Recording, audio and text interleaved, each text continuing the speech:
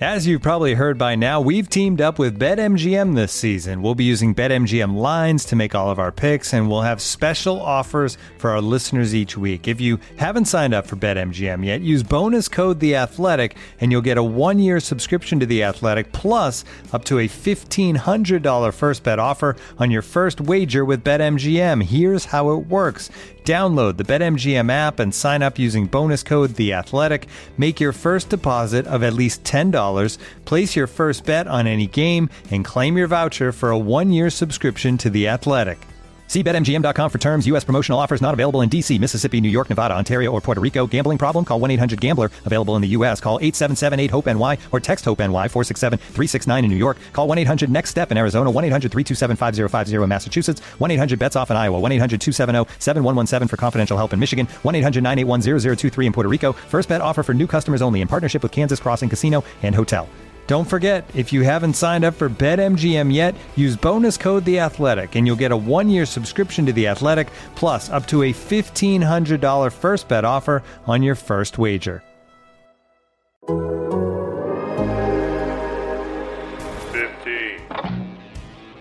On today's Fantasy Baseball in 15, we'll look at the big developments from opening day.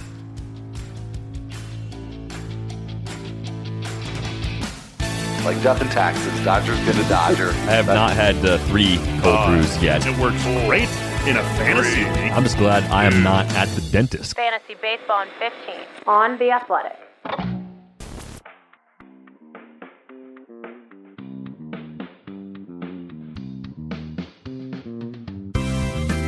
Welcome to Fantasy Baseball in 15 for Friday, April 2nd. I'm Al Melchior, and with me here to run down all of the highlights from opening day is Derek Van Riper. So, DVR, let's just get right into it. Lots to talk about, a lot of things that happened on opening day, and unfortunately something that was all too familiar from 2020. We had some positive COVID tests on the Nationals.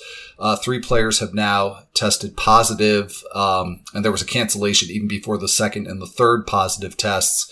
So the Nationals and the Mets did not play on opening day. They have a day off on Friday, and we do not yet know if the series will resume on Saturday. So I don't know that there's anything, we can do here other than to just stand by and see what happens.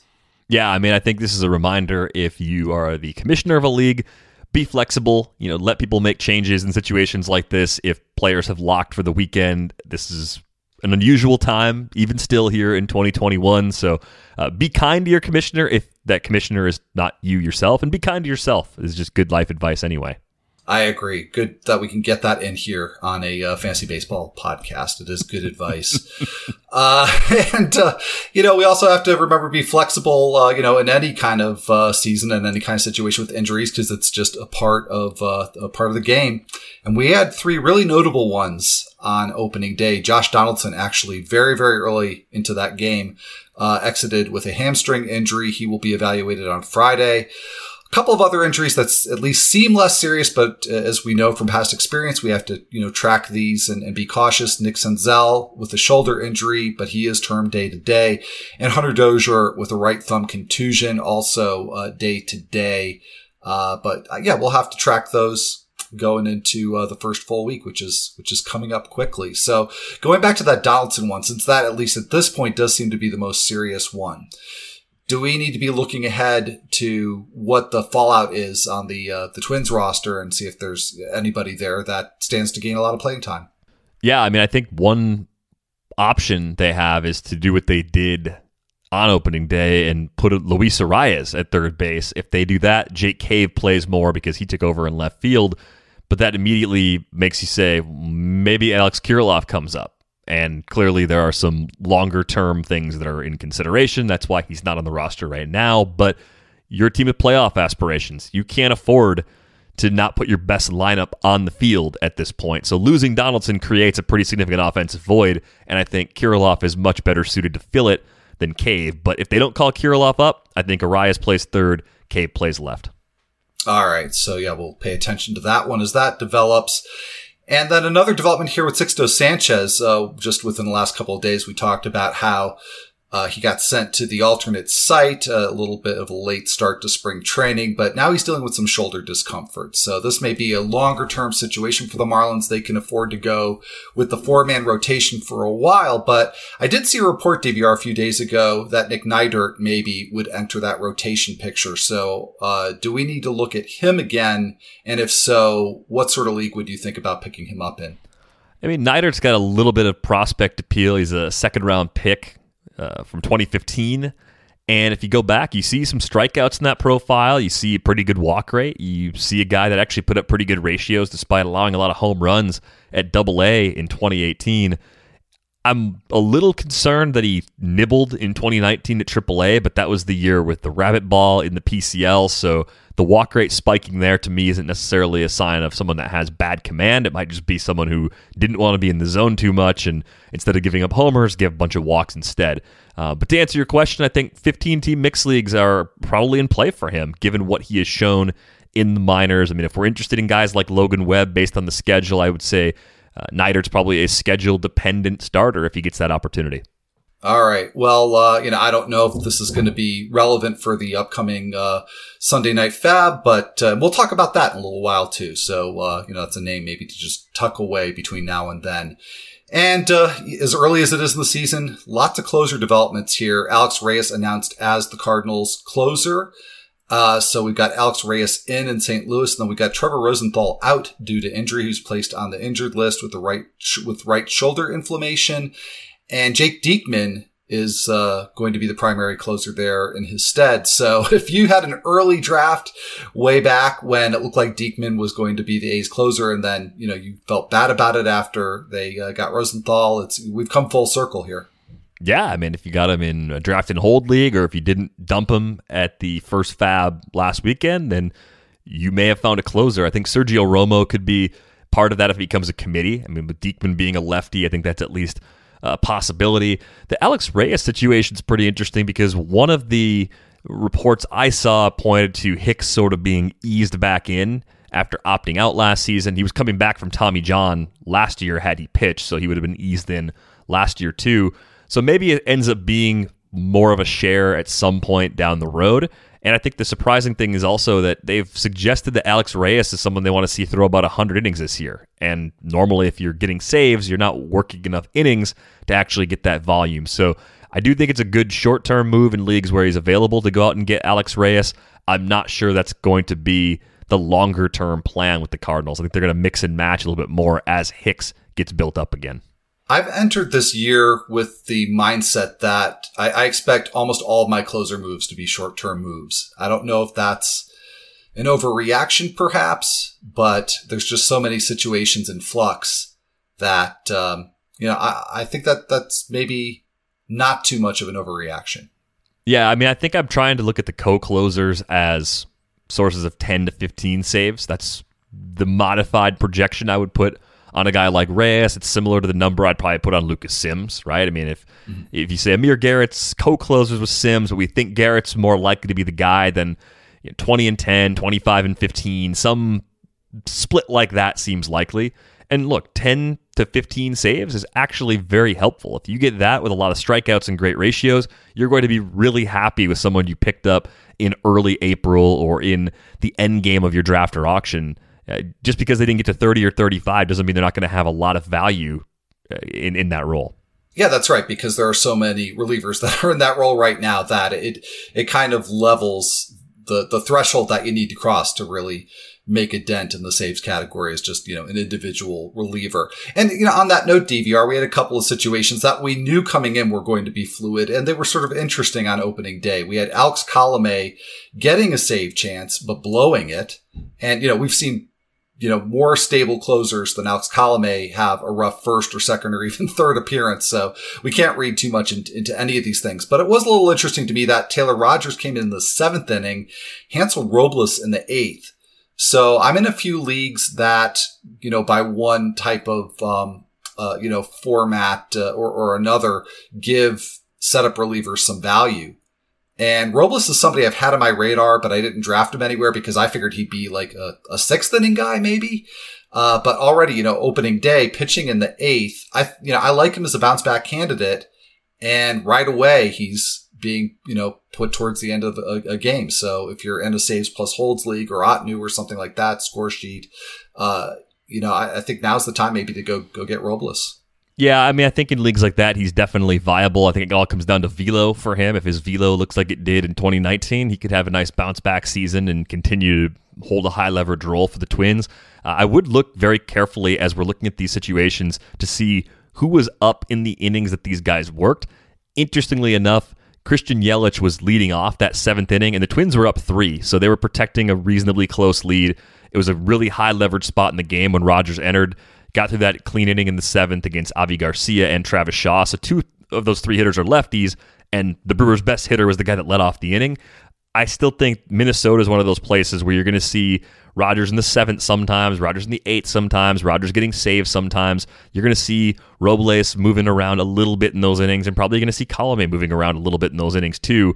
So maybe it's one of those 25-15 situations that favors Colome, but Taylor Rogers is going to get some saves this year, and maybe a lot, but at least some, and I think he's a good enough reliever where you definitely want to have him even in shallow leagues. Yeah, no, I agree. And San Diego, another situation like that where we've talked a lot over the last couple of weeks about Emilio Pagan being a favorite within the organization, but didn't get the save chance on opening day. That went to Mark Melancon, so that's going to be a fluid situation as well.